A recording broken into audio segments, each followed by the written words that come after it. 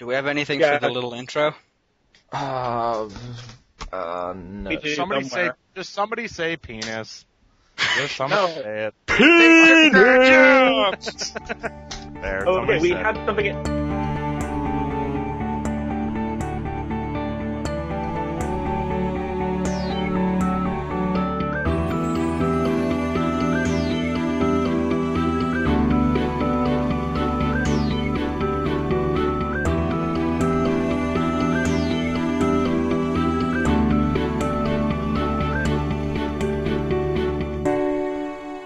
Hey everybody, welcome to Elder Speak, the official podcast of ElderGeek.com. My name's Kip Petrantonio, and with me tonight is Gavin Green. Yo. Elliot Hagen. Hey. And Motts, the sexy man himself, Posca. Yo. So tonight we're going to be talking about a couple of different things. Modern Warfare 2, missing dedicated servers, GT5 could be on 3 discs, God of War 3 downloadable content, Nickelodeon acquiring the rights to Teenage Mutant Ninja Turtles. We're going to be talking about our Wiki and Geeky. We're going to be talking a little bit about Chinatown Wars, DJ Hero, and our question of the week tonight is games that revolutionized gaming. So go ahead and get started. Let's start off with the news, and I'm going to swing it over to Gavin. So go ahead, Gavin. Thank you, Kip. Okay, in the news, first topic of the week is Modern Warfare 2, missing dedicated servers. Pissing off a lot of PC gamers, like Motts. Take the floor, Motts.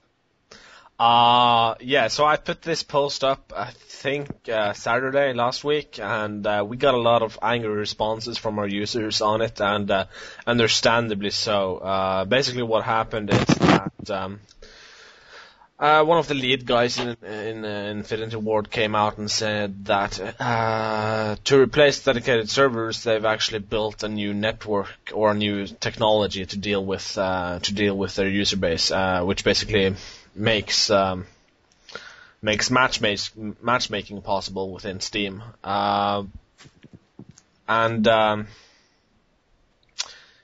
This sucks. I could go on more, but I'll let one of you guys take the rest. I guess, what's the purpose of it? Well, from what I understand is they want to eliminate piracy or not eliminate piracy and also eliminate cheaters. With the old system, it was very easy to hack and get away with it. But with this new system, you'll always have a host that's actually there playing the game. And so if anyone cheats, then he can just kick them. This way, it'll be much harder to get away with that stuff. Also, this way, you won't be able to join any modded servers, so you won't be able to join custom games. Which also, of course, means you won't be able to join private servers, which don't require you to have the authenticated version of the game. I think this is a response to that. Honestly. I don't like it. Yeah. I mean, I guess, what is your concern with not having the dedicated servers? Mostly, for me, it's all about ping. It's all about the connection of the users, not being fast enough to handle 32 players on one map. I mean, do you think that's what's going to actually happen? I mean, do you think it's going to be like that? Or, I mean, it is the biggest, probably, first-person shooter to ever come out. So I'm going to say that they probably, when they made that decision, knew that they could do it. You know what I mean? Still, but, I mean, I haven't really, we don't really know exactly how this new technology works.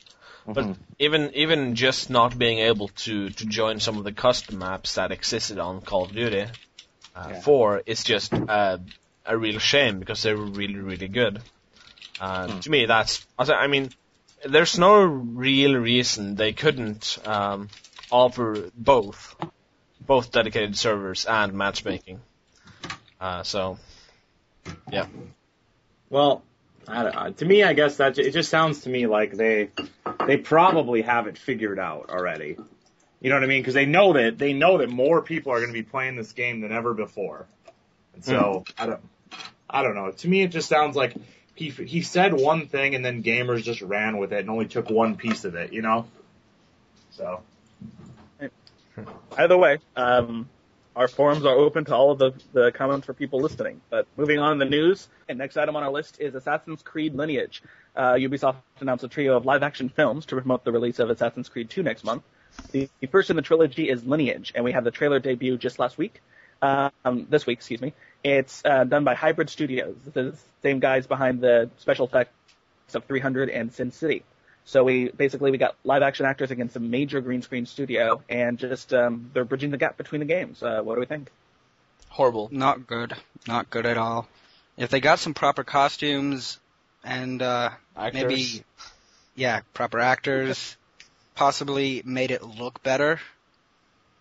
Because as it stands, the film quality, it just doesn't seem right. It seems like a soap opera. Here's what it looks like. It looks like something they failed while trying to replicate the look of 300.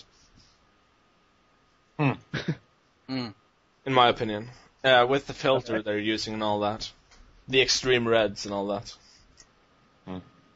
Kip, what do you think? Well, I guess all I know is that traditionally, live actors do not work in video games in any way. So I'm going to stick with that for now until I'm proven wrong. So. I'm going to say that they work when they absolutely don't work. So in Command and Conquer, for example. Yeah. So. I'm actually, until I see the full movie, I'm going on the assumption that this is purposely bad, and we just haven't seen any of the really bad bits yet. So that's what I'm going on until I see the full movie. But the full movie, Assassin's Creed Lineage, will debut on YouTube and, of course, Ubisoft's own site later this month. So keep on look out for that. Elliot and Gavin, you guys are film guys. Would it be more costly for them to do this in full CG? It really depends. I mean, if they used all of the existing resources from the actual games, I mean, I don't think it would be that much more expensive. So I'm thinking in the way of a Final Fantasy movie here. I think they should just do the whole thing motion capture. I don't think the current partnership would work out because Hybrid Studios does not specialize in CG characters. They specialize in CG backgrounds. No, obviously this would be in-house Ubisoft because they, know how to do that. I just think that's the preferred. That would be a better way to go because then you could use the same voice actors. You could use the. It could look right. It could look like it belongs in the. And furthermore, you'd be using the same animators from the games, so they'd move right. It would be so much better. Yeah. Indeed. But this I think this. Do we even need a CG? Do we even need a movie? I mean, no. Yes. No. I mean, Assassin's Creed is not like this expansive world that like I really need to know about. It's one game right now, or like one game and a DS game or whatever. And an iPhone game and a PSP game and a. Well, the PSP game didn't come out yet, did it? No, but there was a PSP game for the first, wasn't there? No, it was a. Yeah. No, and that's the thing is like this isn't like an expansive world that's been like brought like it's not like it's. There's been 4 or 5 different games, and we need story filled in. You know what I mean? Like, so. I'm actually thinking this is them trying to get as much use out of this partnership as they can, because they advertised their partnership with Hybrid Studios early in the year as a major thing with them. Their technology is being integrated into their games, and I think this is just another way to get as much money out of it as they can, despite quality. I think the lack of quality is a key term here, but I just think this is another fluff project just to get use out of this partnership. But hey, what do we know? Again, October 27th on YouTube, we'll see what comes out of it. So either way, moving right along. It's free too? Yeah. Yeah, I'd imagine so. So it has to. I guess perhaps they'll release the DVD bundle. It's a promotion thing, from what I can tell. I mean, anybody who's going to watch this is going to probably have already be planning to buy the game, it seems to me. It's just one step above viral marketing. What they did for Wet, what they did for Tekken 6. Halo. Oh yeah, Halo, that one. Yeah. Although some quality production values, I'll give it that, the ODST weather scale. But we pretty much run this one to the ground. None of us are particularly anticipatory over this, but again, late this month, be on YouTube to see the final result. Next topic on our news list is Australia yet again denying Left 4 Dead for the same reason, thinking that there's not enough difference between the infected and actual people. And they also want iPhone game ratings, the same way that the ESRB rates console and handheld and PC titles, they want on the iPhone. So anyone else got information? See, Australia, from what I can tell about this whole rating situation, it's all because they don't have an 18 plus or a mature rating, basically. They have a 15 plus rating. And there are a lot of people in Australia fighting to get this rating, but there's one guy, seriously, one single guy that's stopping it, and he's some sort of, anyone know what his official title is? Asshole. Yeah. He's in control, basically. Aussie hole. And from what I've read, he is a fundamentalist, or not necessarily fundamentalist, but very, very conservative. So it's like Jack Valenti, back when Jack Valenti was alive, with the MPAA. Yeah. So, I think it's sad. They will, however, get the edited version of Left 4 Dead, which means it won't have decapitations or any significant amount of blood, and you won't see dead bodies lying around. That's basically the only change. But I think it's a significant change that will, to me, that would affect my enjoyment of the game substantially. Yeah. And I think that just the logistics of rating every single iPhone game, it would take far too long, because indie developers are churning them out like rabbits. Well, no, what you got to do then is you make it part of the process of getting a game on the store, on iTunes, since you have to have it rated. So. Yeah, but that's still, an entire new branch, and you still need to have a third party rating all of these games. It's on the iPhone? There's no doubt that this would do it. Yeah, there's no doubt that this would cost a lot of money, but at the same time, I think it's the kind of thing you can raise funds for. So I don't know. It could cost a lot of money, or it could be whoever reviews the games before they go up there right now, just clicking one more box on a spreadsheet. You know what I mean? Mm-hmm. It could just be that. We don't know. So. Yep. Yeah. You got on this one? Yep. We moving on? Okay, moving right along. Gran Turismo 5, the highly anticipated racing simulator, just was featured in a Mercedes-Benz promotional video, aka commercial, and the box packaging that the game had slots available for 3 discs. Thus, a lot of industry analysts are saying that the game itself could be 3 discs long, and for a 50 gigabyte Blu-ray, that is an exceptionally huge game. Others are pretending that the other 2 discs are possibly for a special edition, for a soundtrack, or a bonus materials disc. But there was no indication on the box of the special edition. So what do we think? I'm going to go ahead and predict that there's 1 game disc and then there's 2 special edition discs. Because if anyone has paid any attention to GTTV on Gran Turismo Prologue, they release a huge amount of video footage of various sponsored events and stuff like that, and it's all free and it's all GT branded. Or most of it, except for Top Gear. The director of the game actually test drives a bunch of cars on different tracks. So I think maybe this could be just a huge collection of that stuff. Do you think even upgraded to HD? Sorry, I don't know this, but can the PS3 read like dual layer Blu-ray discs? Right, it can't. Yeah, the Metal Gear is dual layer. Right? Yeah. So I know that there's already proven technology that they can quad layer a Blu-ray disc so it can hold up to 200 gigs. Actually, they're up to 400 now. Yeah. So I really think that there's no reason why, why would they need to go onto separate discs? Well, because I don't know. I think the PS3 3 supports up to 3 layers on a Blu-ray, so that's a little over 100. Okay. I guess the argument is the game going to be 150 gigs?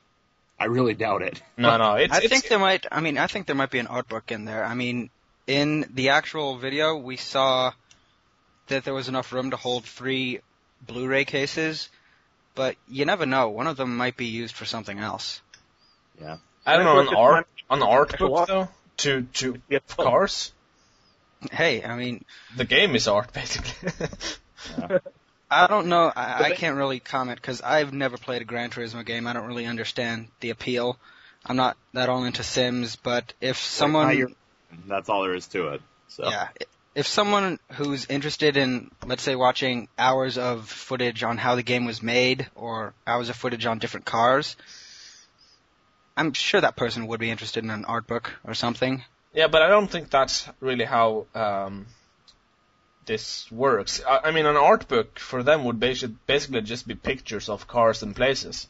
They don't really do concept art. They just go out and take pictures of real places and real cars and recreate that in the game. So, I don't know. Then again, this could all be the most obvious answer. That's not the actual box art.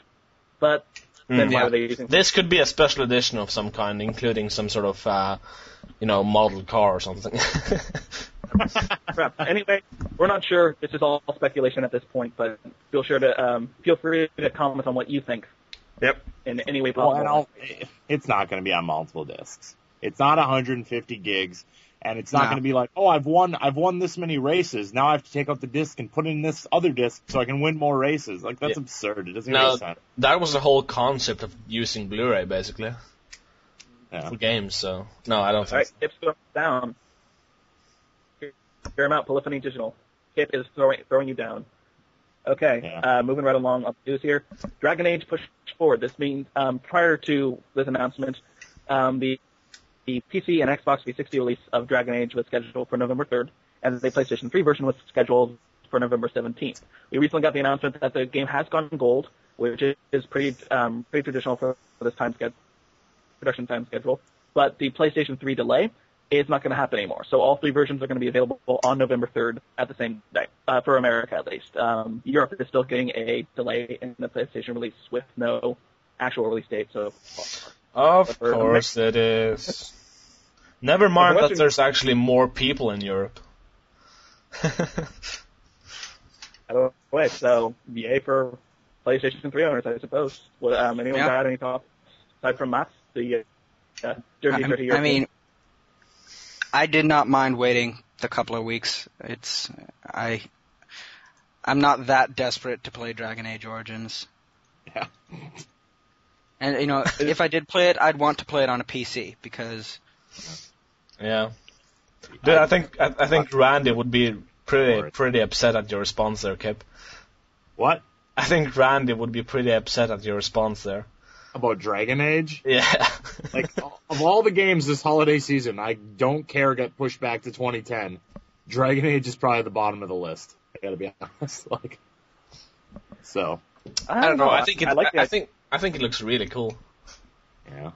Oh yeah, I'm definitely gonna get it. It's just, I'm gonna be getting a lot of other things first.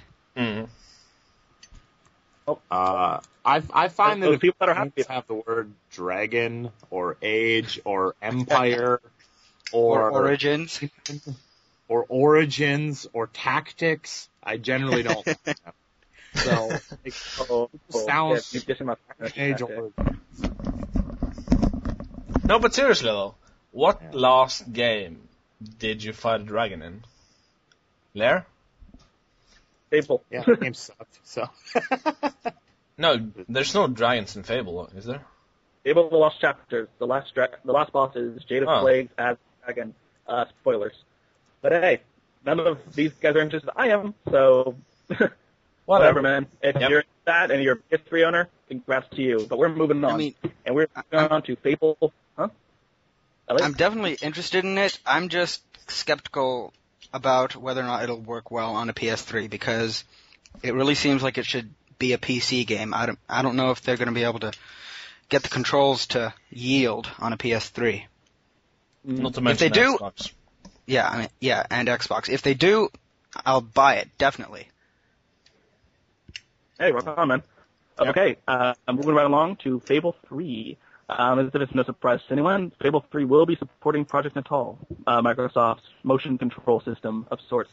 And also it will be supporting a microtransaction economy where some stores will offer fancy, expensive equipment for a real-world cost. And that might actually extend to offering in-game areas and environments for a cost as well. But so we got Natal and we got microtransaction. What do you guys think? Yay, Natal. Boo, microtransactions. Yeah, I pretty much hate everything you just said. I say boo to both. Yeah. I don't know. I don't think they would tack on Natal too much. I think it would be something optional.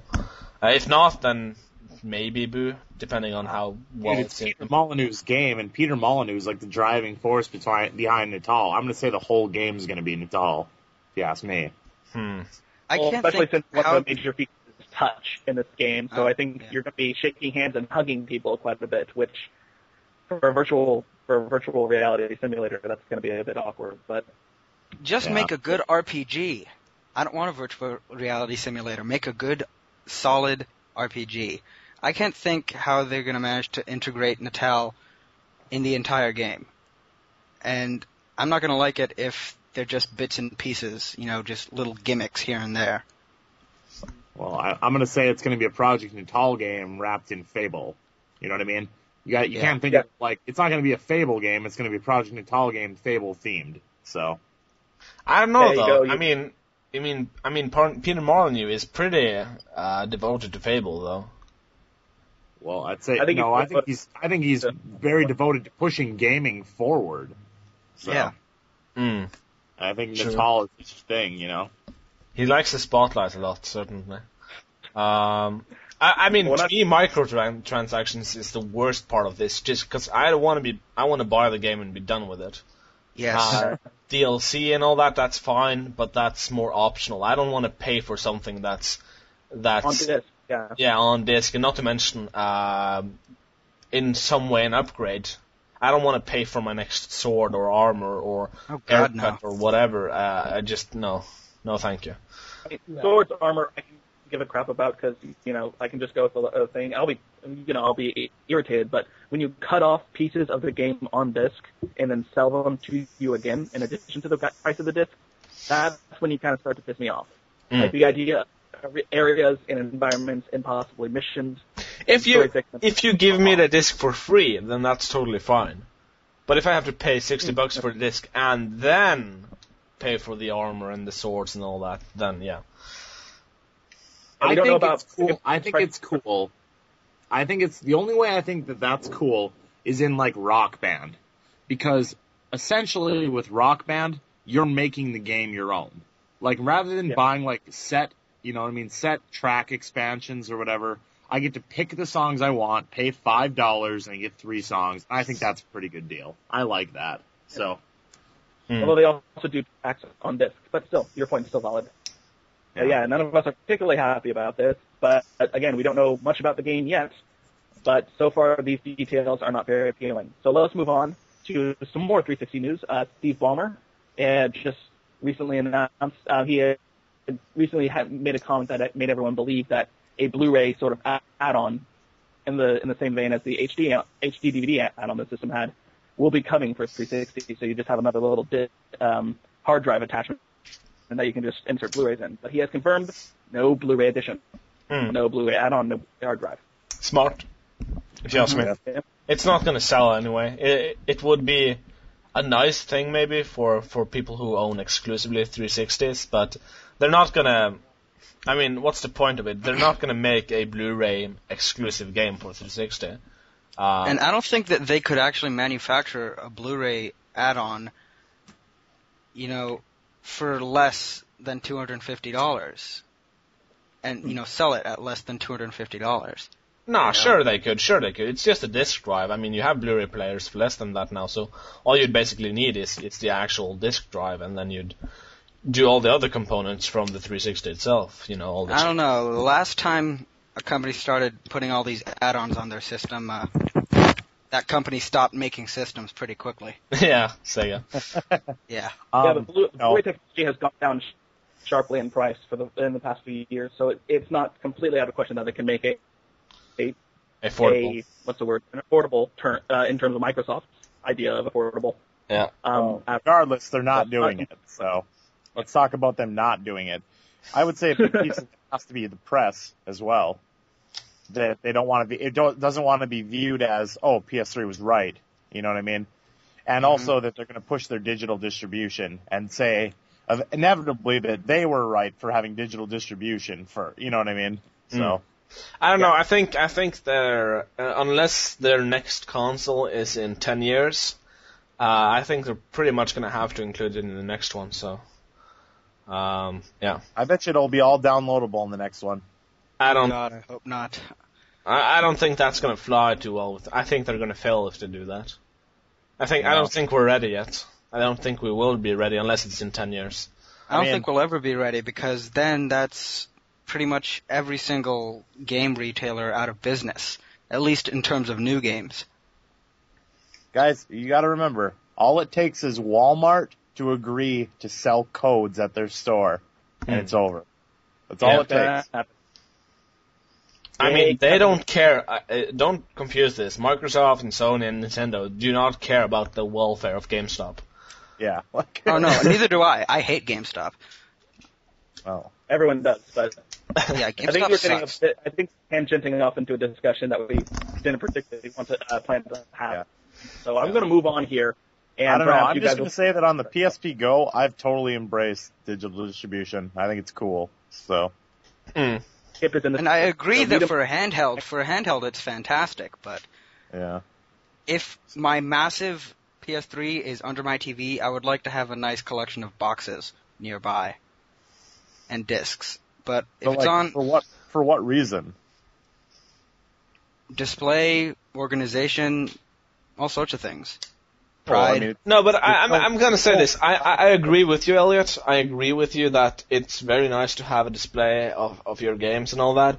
But I think you're still going to have that in some fashion. And even though I do not want the digital distribution to take over right now, in the future I can see them having a system where there's basically a virtual shelf where you have all your games set, and all your buddies on their friends list can go and watch and, look over it and all that stuff. That factor I don't think is going to disappear just because it's digital distribution.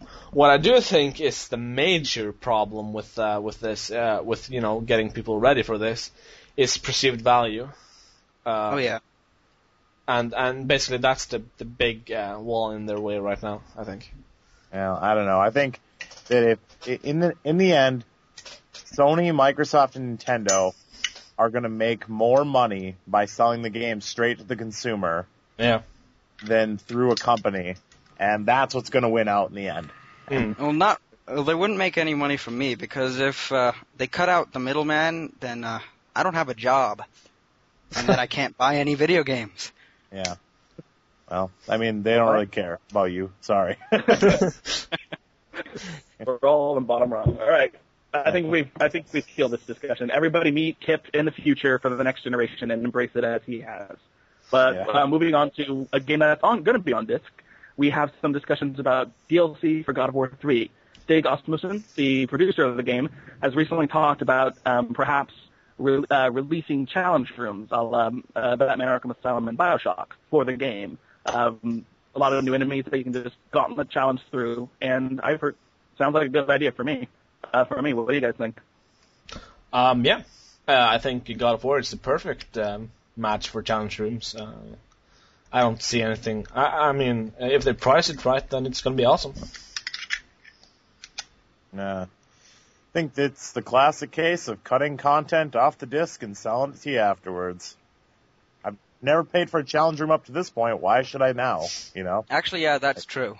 I mean, like the Lord of the Rings games on the PS2, they had a bunch of challenge modes afterwards. The Baldur's Gate games on PS2, they had challenge modes. Batman, Arkham Asylum. Yeah, but the PS2 ones were free and they were on the disc. And Yeah, same so thing was with God Bat- Oh wait, Arkham Asylum's also been free. Yeah. Good Yeah, point. and you even on PS3 you even got a new character with new Yeah. attacks and everything. So So, I mean, I don't. To me, it's just. I mean, I don't know, man. I foresee this costing maybe $2.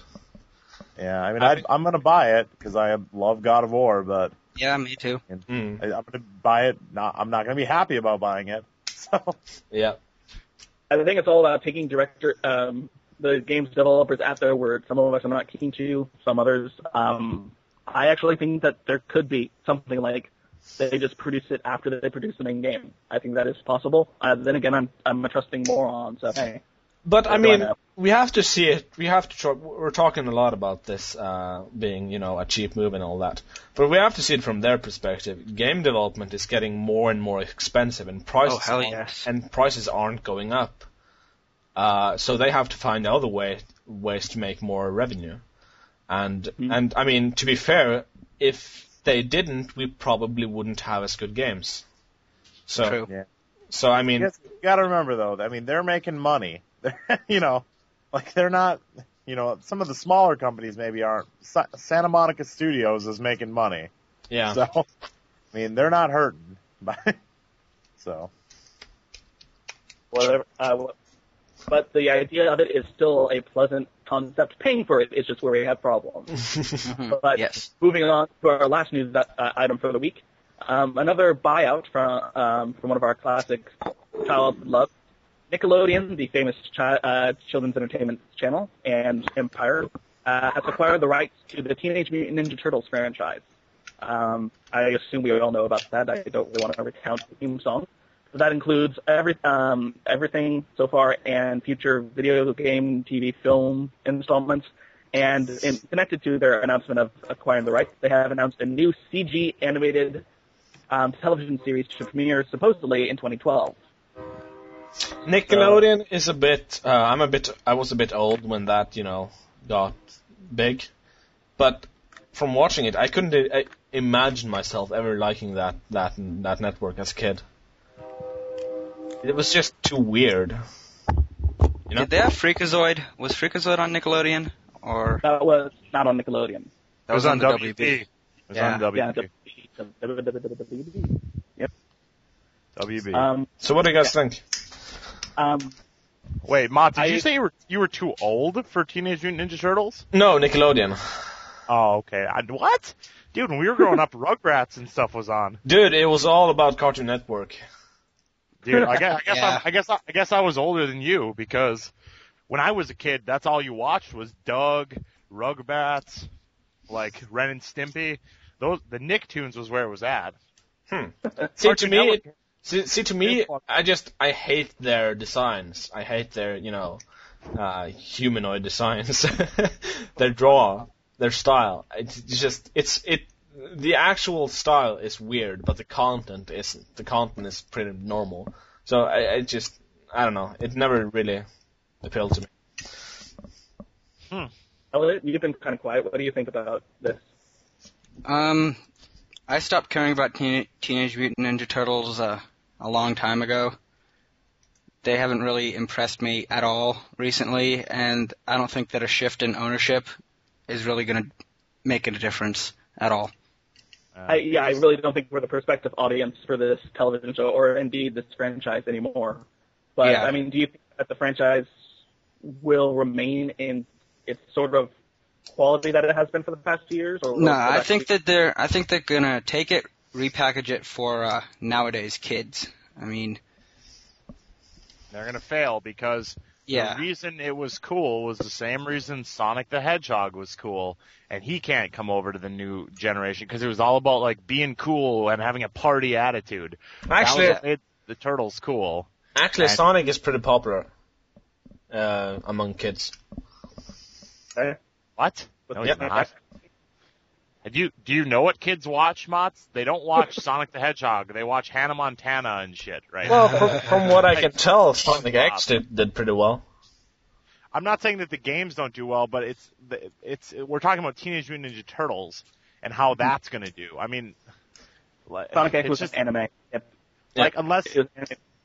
what? Never Sonic X mind. was an anime program. What the that hell was did brought you up- just say to me? What? I said your mother does blow. I don't know. I was saying that Sonic X was an anime that was brought over to American animated stations, and it did relatively well. That's what Kip was. Okay, I know that, but is it still on the air? No, I think the series finished. Yeah, I think it's dead. So I'm going to say that it wasn't successful. It was like, you got to remember what is considered successful for kids is like Hannah Montana. That's successful. That is exploded.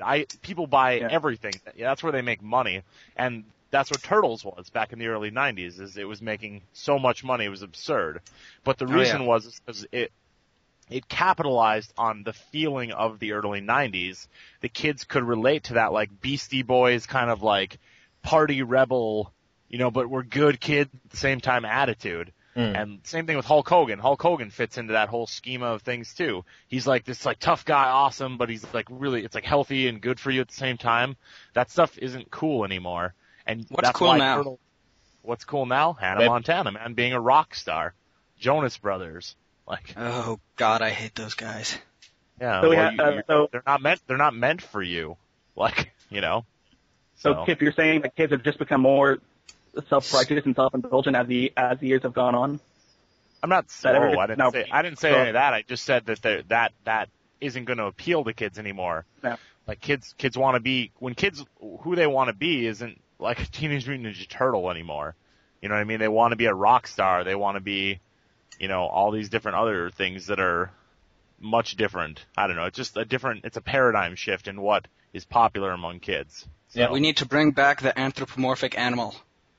Yeah, exactly. The furry revolution needs to come back. Okay, Marshmallows for the win. Different limitations there, Kip. But to be fair to the Teenage Mutant Ninja Turtles, not that we need to be, they did recently have a reboot of the animated franchise, and it was based on the Mirage Group and 4Kids, which is where Nickelodeon got the rights, and it was pretty successful for the cost of production. So it's not like these guys have ditched and just reappeared after a 10-year absence. They have sort of hung on with the skin of their teeth, and I think we're going to see more of that. But I think it's going to be just like the 2017 Minty movie in a television form, which isn't going to do it as well. I agree with Kip on that. That failed too. Every single Turtle thing they did since the Turtles ended has been a failure. And there's nothing they can do to save it. The reason Nickelodeon's picking up on it is because they're like, this is a proven formula that is safe, and we know we're going to make a certain amount of money on it. That's all. So. Yeah. Yep. Anyway. All right, that's news all for right. this week. So that's it for news this week. We're going to move on to our Wiki and Geeky. So I'm going to start with Elliot first. What you been doing geeky this week? Been making some more videos. Been working on episode 3 of the Eldergate Gaming Show. Ooh. Yeah, which is going to feature 4 games for the Super Nintendo by a company called Raya Systems. They made 4 games that were sponsored by the American Medical Association, I believe. 2 of them are about diabetes, 1 of them is about asthma, and the other one is about tobacco usage. And they're pretty interesting. I predict failure. Just leave it with that. Yeah, they were hard to track down, pretty hard to track down, but it was worth it. Let's not spoil it. Yeah. Did you play any Chinatown Wars this week? Yeah, I was actually playing Chinatown Wars on the PSP. I really enjoyed the DS version, and PSP version looks better, it sounds better, but it doesn't play quite as well. But that's mostly because the PSP has always felt kind of stiff in my hands. It's never felt comfortable to play. Not like a DS. A DS I could play for hours. But just the button layout, the actual configuration of the system. And you were playing this on a 3000, right? Yeah, 3000. Okay. Yeah, because I talk about that a little bit in my review of the PSP that should be going up here pretty quick. The PSP Go is that how you hold the thing is dramatically different for the new PSP, that you're holding it underneath almost as if you're texting, versus the old PSP you got to have your elbows out, and it's kind of uncomfortable. And so I actually talk about that a little bit. I think that's a really good point. So. Yeah. Anyway, so how about Mats? What you been doing? I've actually been playing some Fatal, or Fatal, or Fatile, or whatever. It's a art game. I have a review up on it from the site, or on the site, sorry. And it's, yeah. I recommended Don't Bother on it, because it's 30 minutes long, and you will most likely not understand it. And now, do you want to give us a little background on what the game's about, Mats? It's based on a on a play by Oscar Wilde called Salome. And Salome is actually originally a biblical story about John the Baptist. John the Baptist. Yeah, exactly. And it deals with the play is actually a extension of the biblical story, and the play deals with stuff like betrayal, necrophilia, all kinds of fun stuff like that, and does the betrayal lead to necrophilia? Is it like does the betrayal lead to necrophilia? Is it like a chain of events? Necrophilia is basically the end result. Yeah.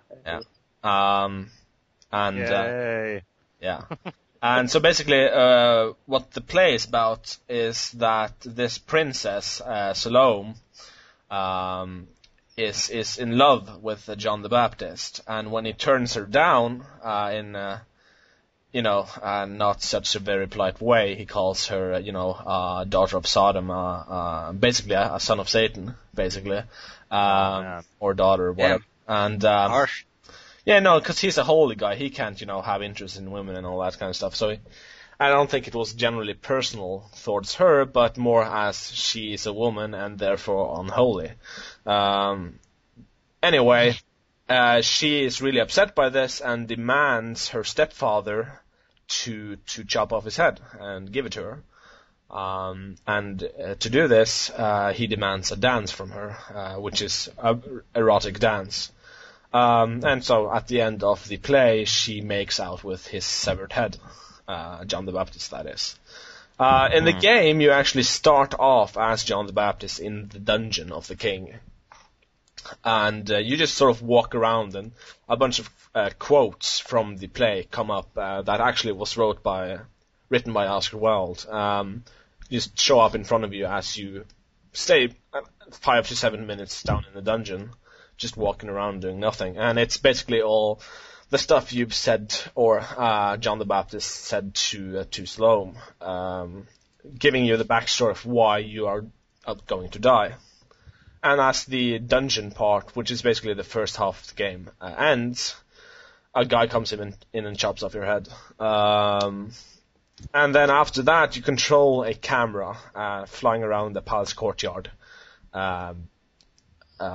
doing stuff. I won't spoil it too much for you. It's in the review as well. So, but you can, look at Salome and look at John the Baptist's severed head on the plate. And the funny thing is that in this biblical story, there's actually in the palace courtyard a guitar and amplifier, and Salome is actually wearing an iPod. So what the symbolism of that is, Kip, I think you'll be more qualified to answer, but okay.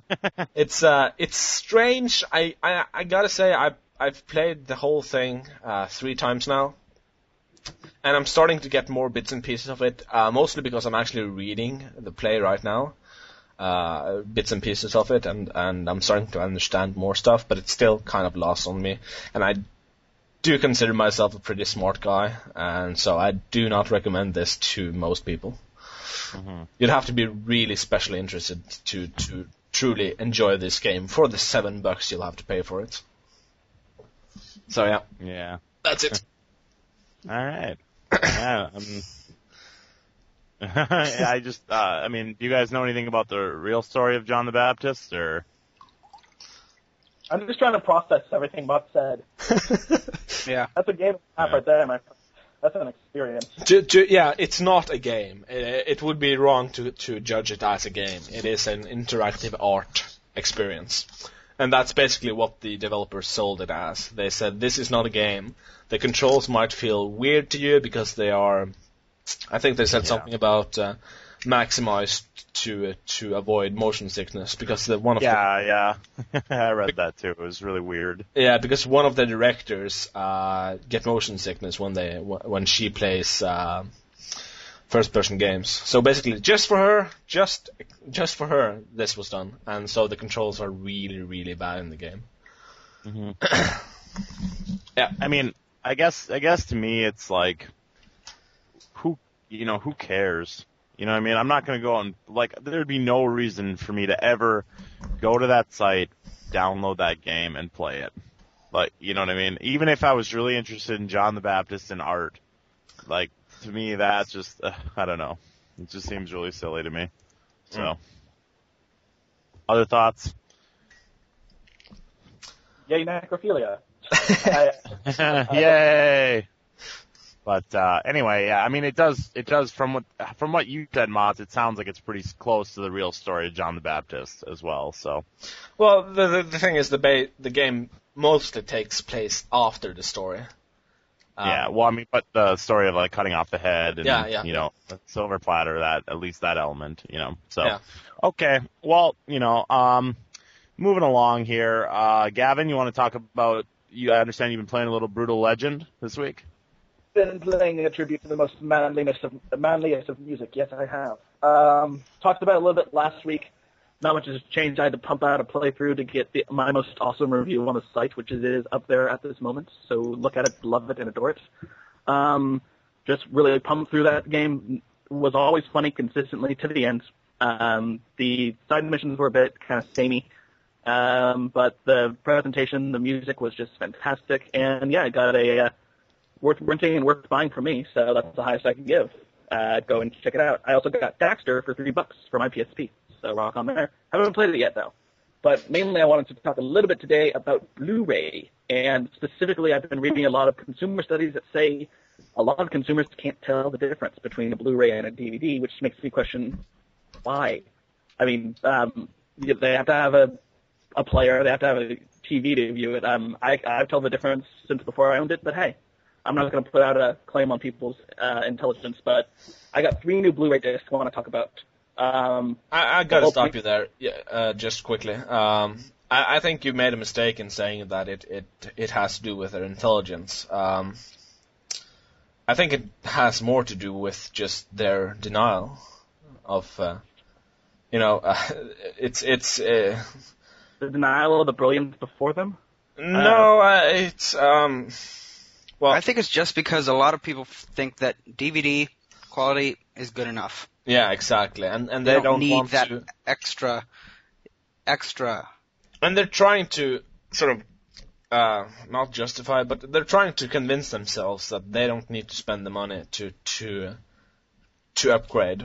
I mean, truthfully, there is a significant difference, but I don't know if it's a $5 to $100 significant difference, which most, top-of-the-line Blu-ray players cost. Indeed. I, too, was not necessarily too engrossed in purchasing any Blu-ray technology. I had it because of my PS3, but the main reason I purchased it was the storage content, because my DVDs were cluttering up too much of my room.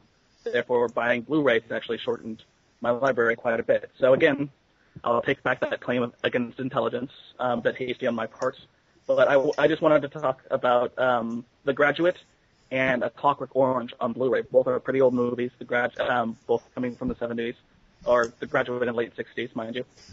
But both have a really good restoration, and I think just in terms of not necessarily a request, but a recommendation for anyone buying Blu-rays, take a look at the older movies, because there's a really good restorative process that's going on. Most movies just look absolutely radiant on this, and it's not necessarily like eyes gouging out beautiful, but it's just a lot of detail that you missed because of the earlier prints. A lot of prints have been kept until this new technology became pervasive enough to use. And movies like The Graduate and A Clockwork Orange and any of your old favorite movies would probably look a lot better. So it's an experience that I would suggest for pretty much anyone that likes movies released before 1980. I can't really imagine Clockwork Orange looking any better than my current DVD copy. Do you have a Criterion copy or something? No, but it's still a fantastic copy. Okay. But since it's only $10 on Amazon for the Blu-ray, I think I'm gonna have to find out for myself. Cool. I guess I don't quite understand. These movies obviously weren't filmed in high definition. So I guess I don't understand how did they get improved other than just being enhancements, and why do I need Blu-ray to see those enhancements? It's the well, you don't really need Blu-ray to see those enhancements. You could do it on DVD as well. It's just not been done properly on DVD. I mean, correct me if I'm wrong, but the old way of filming was actually to burn the light into a photocell. Correct? That's shooting analog, and believe it or not, 90% of all Hollywood films are still shot on analog footage. Yes, because that has no pixels, and that is close to perfect quality. Exactly, and you can do things with analog that you just can't do with digital. Just tricks with focus and stuff. And they film it on analog, transfer it to digital for the editing, put it back on analog for, exhibition and just showing in theaters. But it's still a digital transfer onto a disc. Did that answer your question, Kip? I mean, not really. No offense. I just don't. I forgot the original question. I thought all movies nowadays were filmed on with high definition cameras or whatever. I guess I don't know. No, they're still shot onto analog footage, then transferred to digital for editing process. Isn't that insanely expensive? Apparently not, or else they probably would have stopped doing it. Well, I mean, okay. I mean, it just seems like I guess I'm just going by the very, very limited knowledge that I know that film students nowadays, because they can film their final projects on high definition digital cameras, they no longer need to spend $30,000 into debt to make their senior projects. So, I mean, it just seems, it seems to me that filming something that I can film over 10,000 times is a lot cheaper than film that gets burned and permanently used. So. Well, from what I can tell, the only quality reason in terms of picture quality to use analog is so that you could show it with its true quality in theaters, right? Yeah, because, I mean, massive screens, you really need analog to get the best quality, and that way it's pretty much as close to what the human eye is seeing that you'll ever get.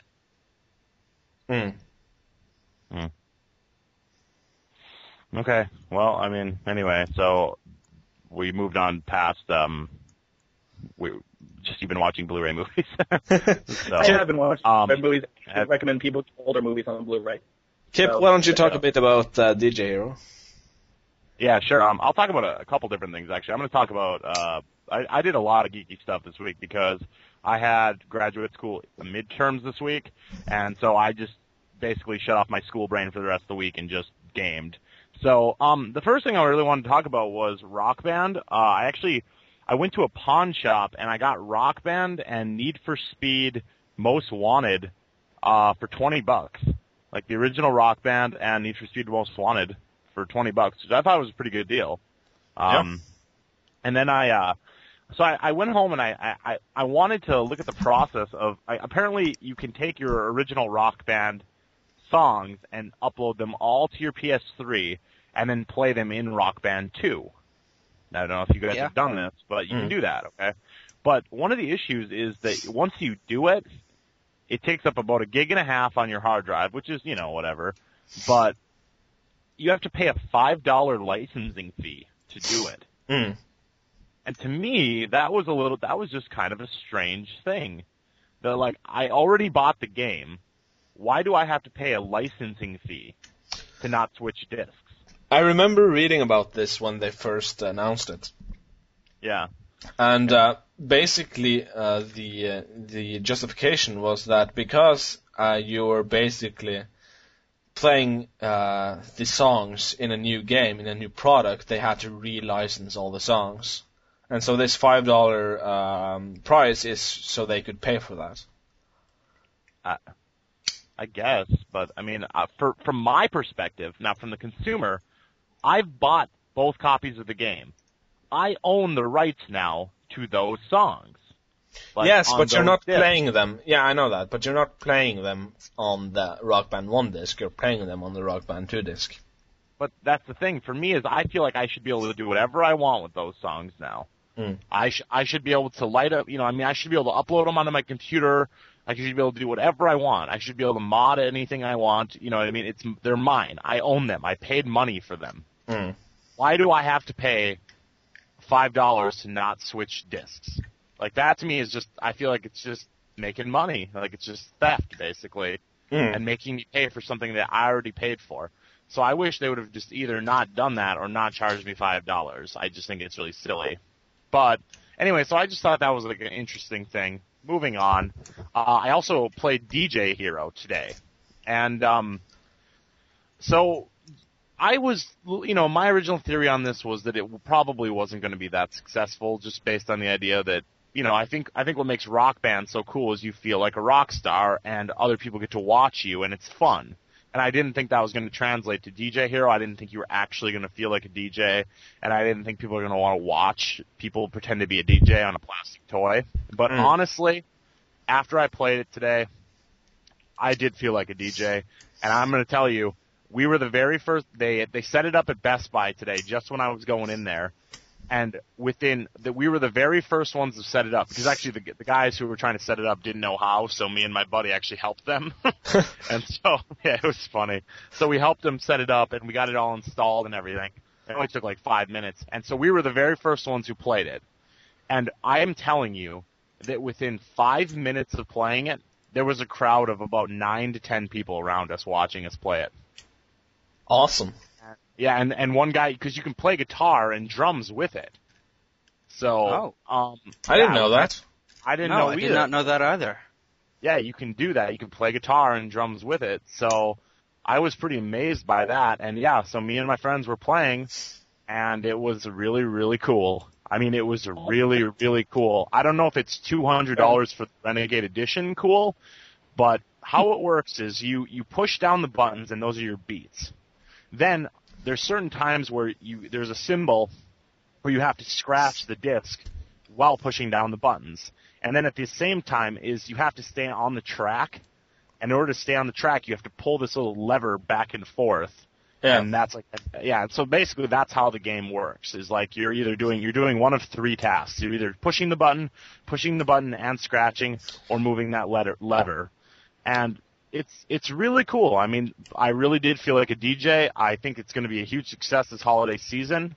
And, I was very impressed. 1,000 times more impressed than I thought I was going to be. And I know that early on when Elder Geek first got going, this was kind of like the running joke about how much of a failure this was going to be. But after watching today and how many little kids literally just ran over to watch us play, like, there's no doubt in my mind it's going to be a success. So.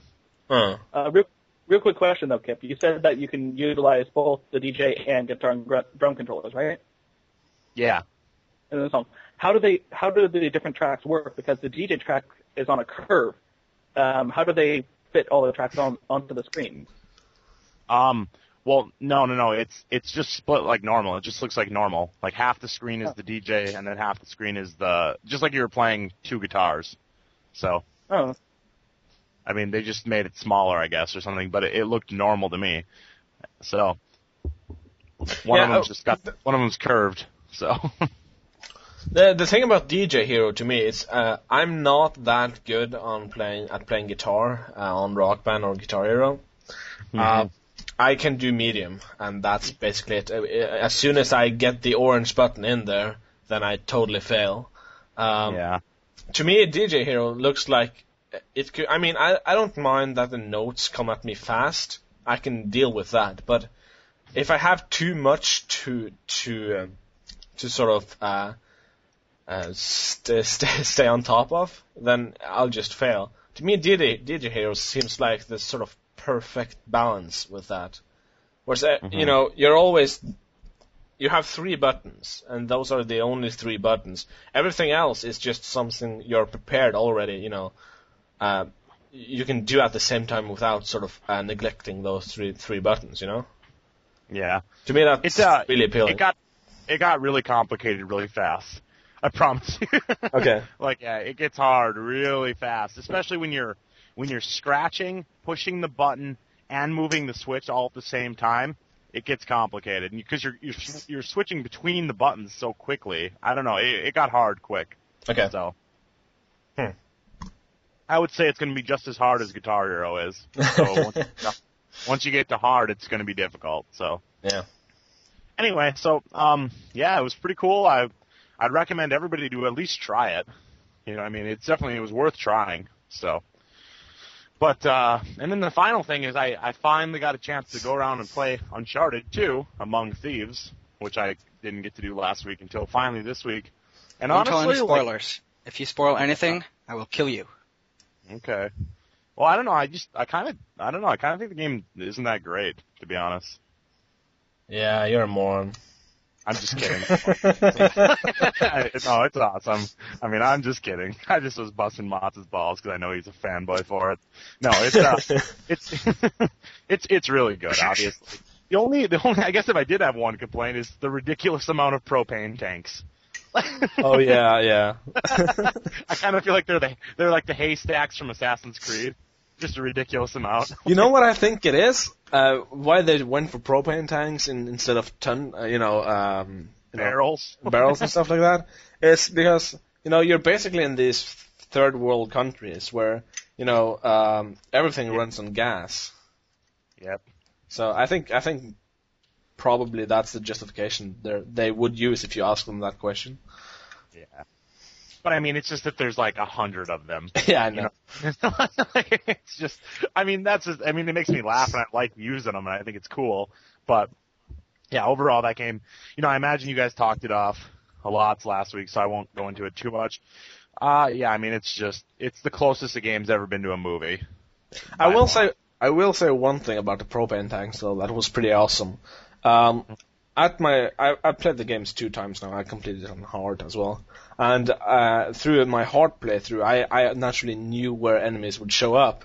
So when you had to backtrack a little, before I went back to that area where I knew there would show up enemies, when I went through the area the first time, I would strategically position the propane tanks so that they would be aligned with where the clusters of guys would be. So when I came back to it, and it actually saves their location, even though some sort of environmental effect has happened on the area or whatever. So when I came back, all I had to do was shoot the few propane tanks that dealt with everyone. So that was pretty awesome. But the part I actually just finished was I just finished the helicopter part, where you destroy the helicopter and all that, and God, that was so ridiculous. I mean, it sucked. It almost made me mad that I already saw it at E3. You know what I mean? Because it's just such an amazing part, and just that whole city landscape is just so incredible. Like, that's the future of video games, in my opinion. So, is that how that game is? Because everything about it was perfect, in my opinion, as far as the display and the voice acting and the way it told the story. That's how video games are going to be, in my opinion. So, yep, agreed. Gavin, Elliot. Well, I haven't played it yet. I mean, I can't play it until I'm not allowed to play Uncharted 2 until I beat and review Borderlands. Did Randy tell you couldn't, or what? Oh no, I just know that if I start playing Uncharted 2, I'm not going to be playing anything else until that game is beaten. Yep. 3 times. Yeah.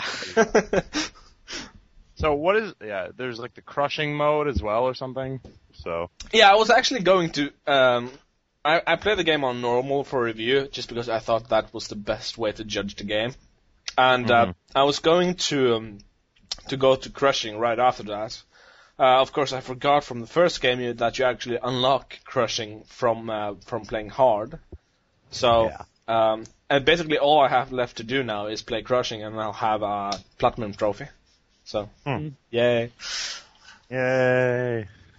I want to play it for the sole reason of playing Donut Drake. For everyone that don't know, you unlock various character skins and different looks, and Donut Drake is where you add 200 pounds to Nathan Drake, and it actually deepens his voice, and he will bend over and breathe heavily when he does a lot of action stuff. And I just want to see a 300-pound man like fling himself around. That's easy. That would be awesome. Hey, Kip. Marco. Hey, what's up? Polo? Marco. Polo? I don't understand. Wait, didn't you? Never mind. Spoiler alert. No, you're Anyway, supposed to. You're supposed to have seen it. I haven't seen it yet. I can just spoil this because it's really easy to miss, and it's not really a story, a significant event. But in the city, you can actually jump into a pool on a rooftop, and Drake will sort of kid around and yell to Chloe, Marco. No, I didn't do that, I guess. Yeah. So. So yeah, it's funny. Oh, man.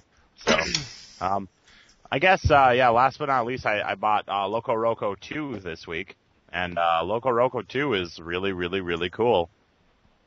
It's I don't know. I mean, if you liked Loco Roco, you're gonna like Loco Roco 2, and it's probably the best game on the PSP in my opinion. I haven't played Chinatown Wars yet, but awesome, in my opinion. So go get it. It's $20. So. All right, that's it, I guess, for our Week in Geek, and so I think we will move on then to the discussion of the week. Yeah. That was a nice little rhyme I had. Anyway, question of the week is based off Peter Molyneux picked five games that he thought were the most revolutionary games of the last 20 years.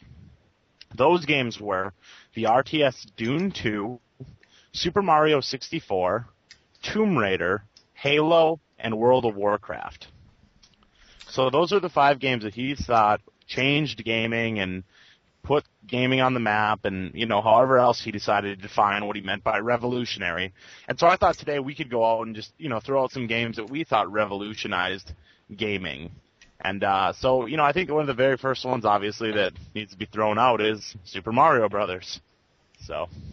Well, he did say past 20 years. Yeah, let's use his. Okay.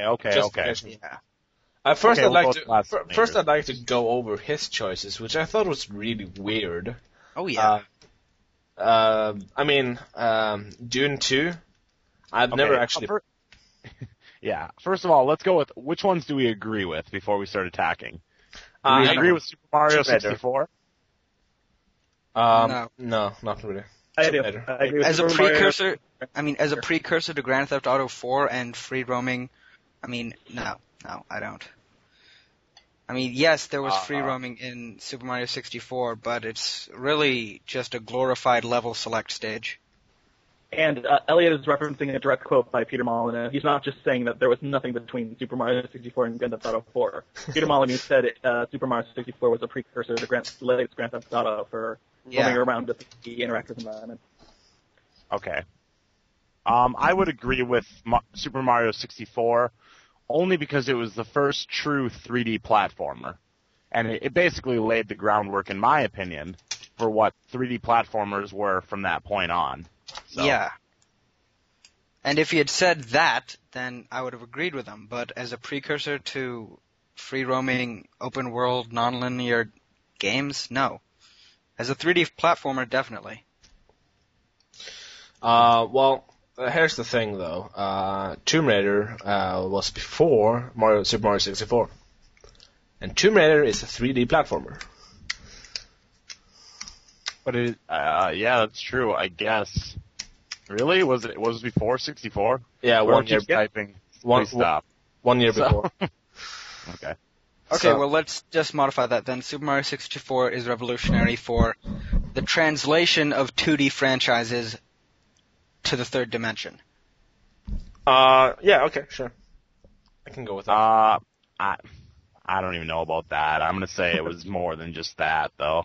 I think it was honestly like whatever Tomb Raider did, I don't think it did better than Mario 64.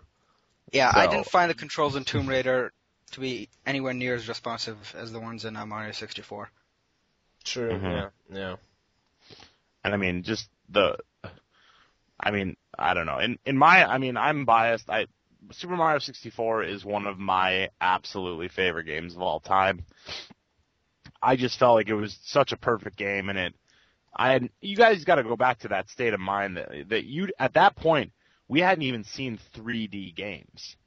You know what I mean? Like, we were at 2D games that were based on levels, and you had lives at that point. And then Mario 64 came out, and I remember seeing Mario in 3D was so incredible. That alone, fact alone, was so incredible. It was amazing, but it was still made up of levels and based on lives. What was his... I don't think don't putting think ourselves in a certain mindset is how we do this list. I don't think that's the proper method of putting something into this list. But I agree with you that Super Mario 64 was revolutionary. But I would also like to agree. I would also like to agree with Tomb Raider, not just for 3D world and movement, because it polygons. wasn't as good as others. I think it's not the polygons either. I would actually say video game marketing and how successful a video game character, not just a female, but a video game character in general, was to an audience outside of kids. I thought that Tomb Raider was a real harbinger of how games would later develop and fringe off from being just for kids and young-minded adults, not young-minded, but young-at-heart adults. Did you guys realize why Tomb Raider was on the list, though? Tomb Raider was on the list because it was a feminine hero. Yeah. That's why. And, that's true. And just talking about its appeal to an older audience, there's a reason that happened. It's because all of the kids who were playing quote-unquote kiddie games on, the NES, SNES, and Genesis, they'd grown up into, just acne-ridden teenagers who can't get any. And then Lara Croft comes along. But yeah, Molyneux did actually say that it was revolutionary because of the strong female heroine. And apparently no one ever told him that Samus was a girl. Yeah. Yeah. Well, and nobody also told him that she isn't a strong female heroine. She's a set of tits, essentially. True. I mean, yeah. I would disagree with that. Oh, okay. I mean, are we talking about the original Tomb Raider as done by British developers, or yes, okay. That's what's on the list. And again, I'm not just agreeing with it for Peter Molyneux's reason.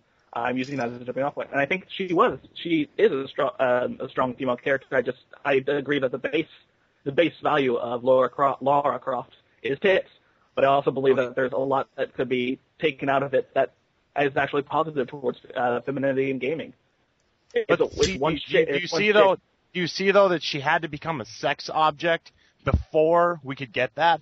Like, in order for it to penetrate for men, it had to first be a sex object. Before she could be strong, she had to be a sex object. Like, that's the problem right there.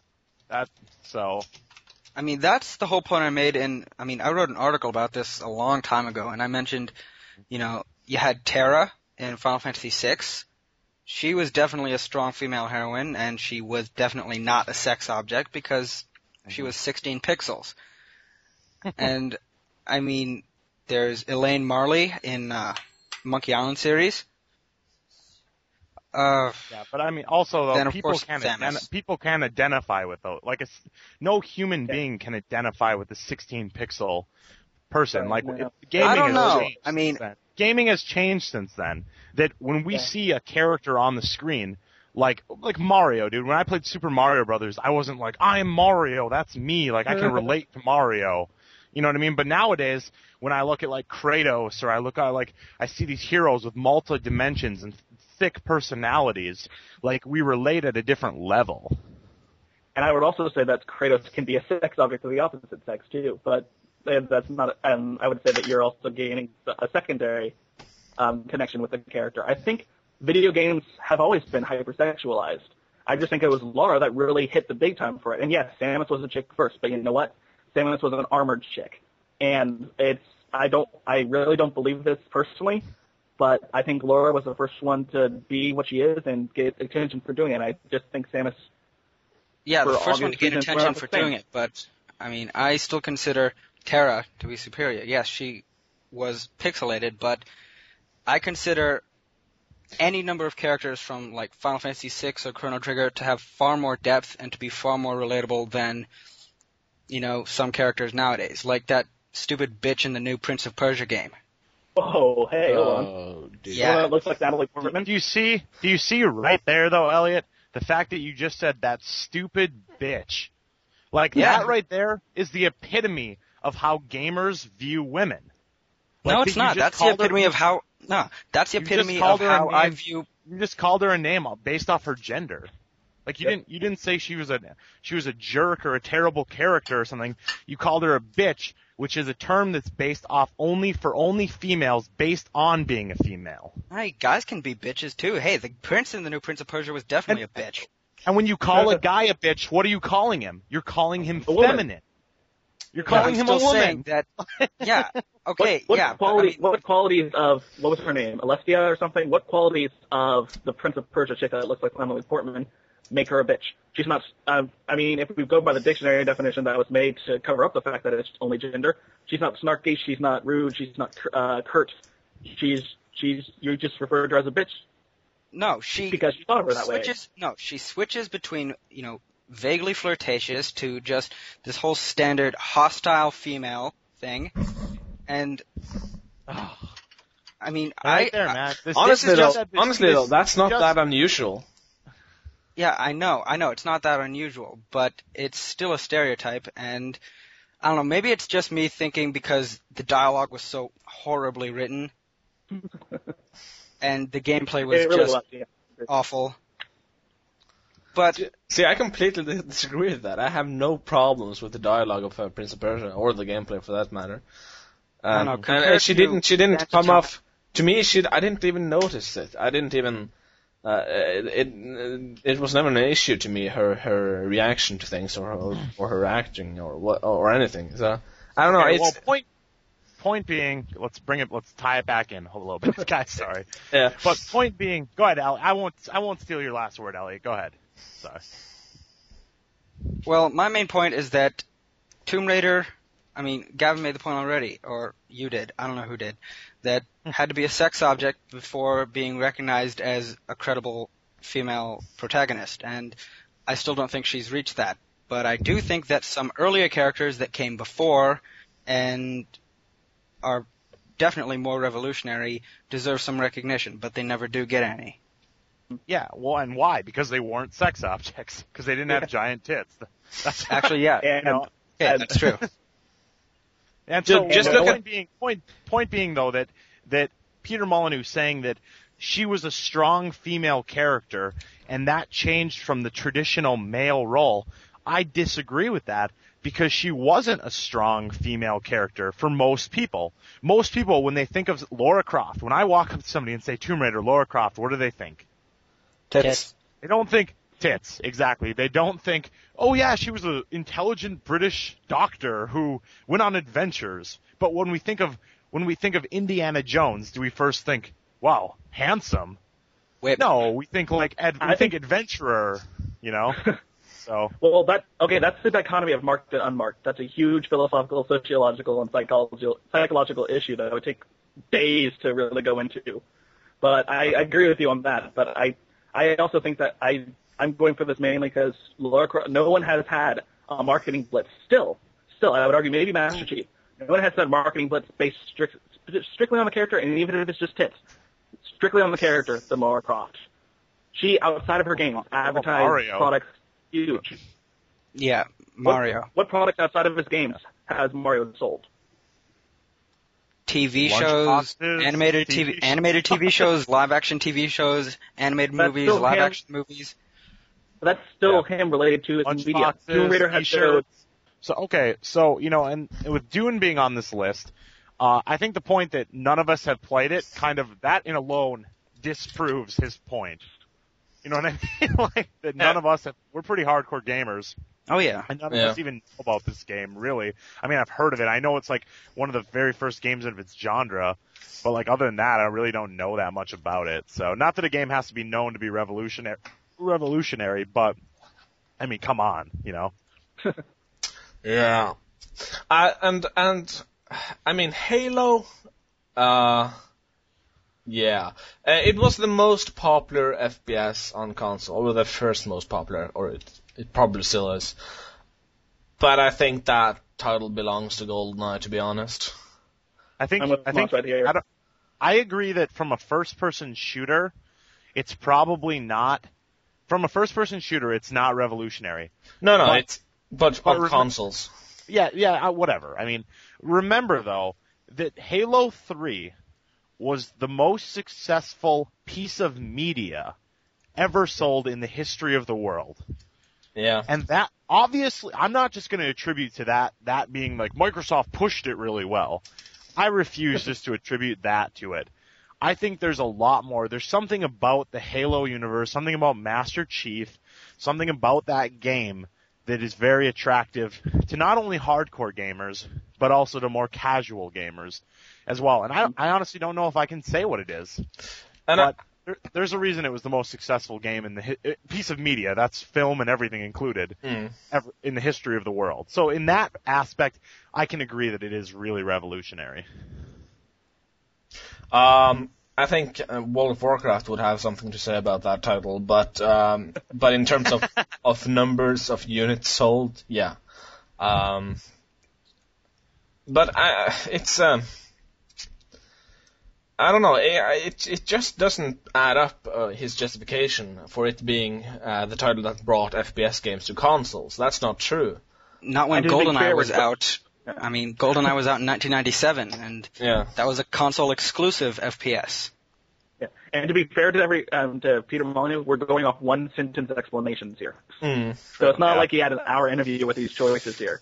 Something else to consider, though, guys. Something else to consider, though, is step out of your gamer stance for a second and remember that if I walked up to some sorority girl on the street right now and I asked her which has she heard of, Halo or GoldenEye, which would she say?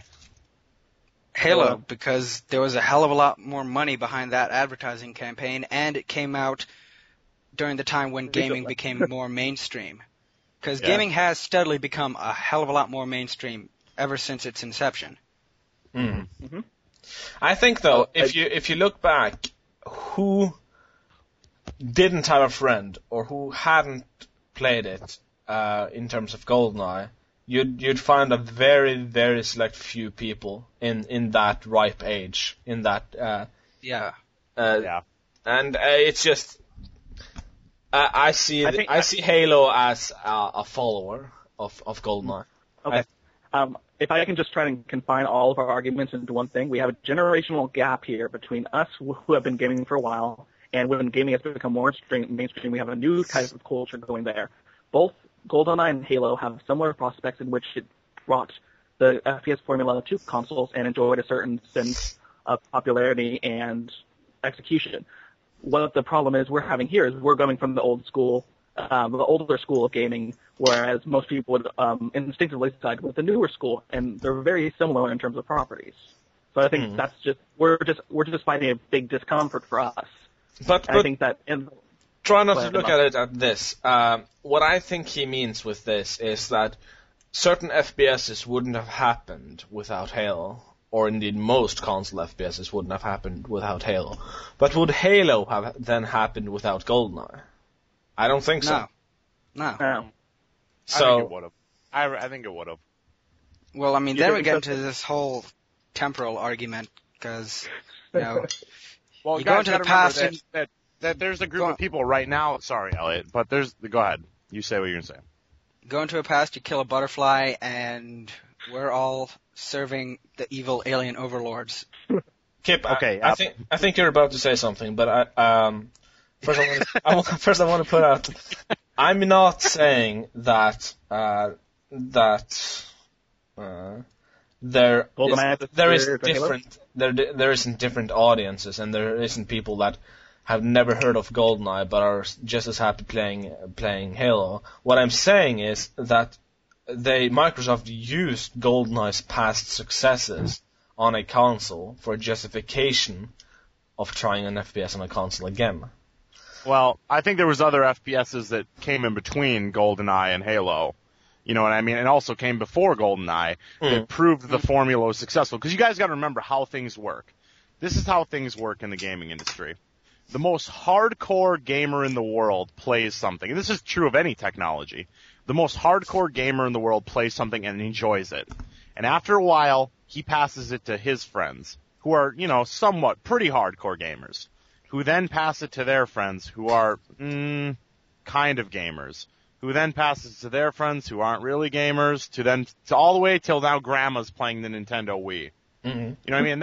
And that's the pattern of things. So to me, if you look at it from that perspective, GoldenEye was a big jump in there, but I still think first-person shooters, because of games like, Quake, games like Half-Life, all the other first-person shooters that are unbelievably successful, and a lot of people would, argue to the death that are better than Halo, still proved that formula. And I think Microsoft's approach as being like, this is a PC gaming experience in console, was inevitably going to bring that over. And I guess that's the perspective that I look at it from. Well, I mean, actually, the 3DO was actually doing that in the 90s, saying PC quality games on a console. And But the difference between Microsoft and 3DO is that Microsoft actually brought what it said it would bring.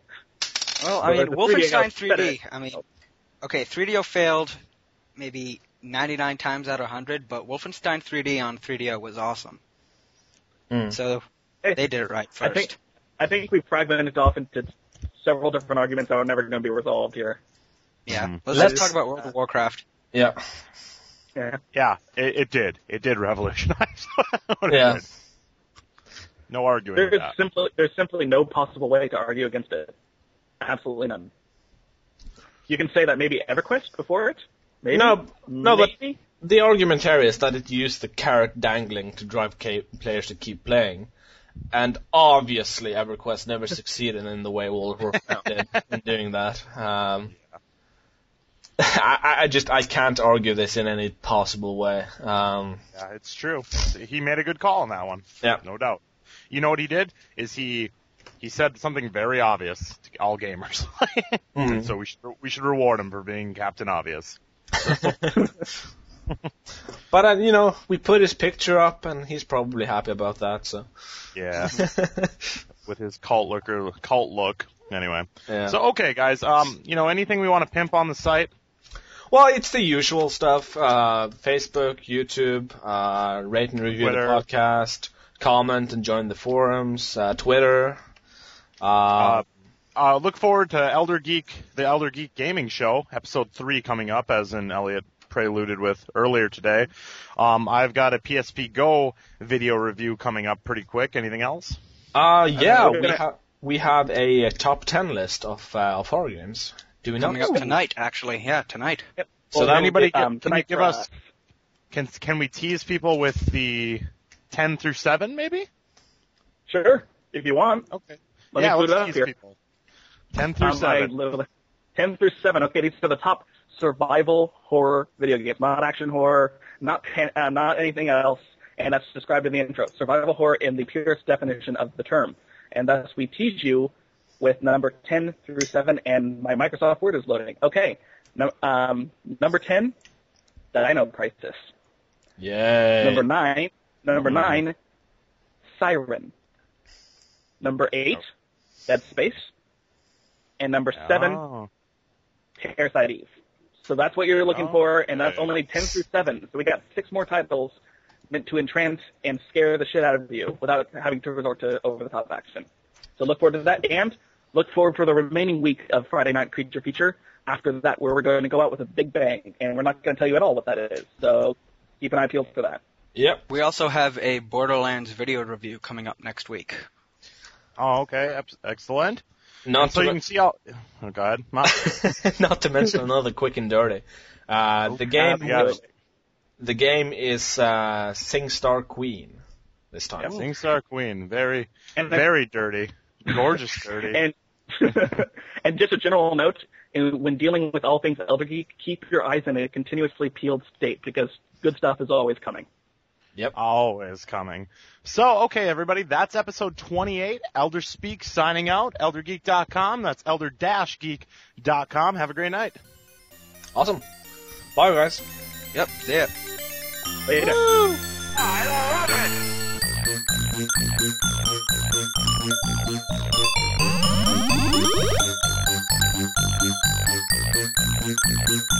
Total carnage! Mamma mia! There will be only chaos. Chief, can you hear me?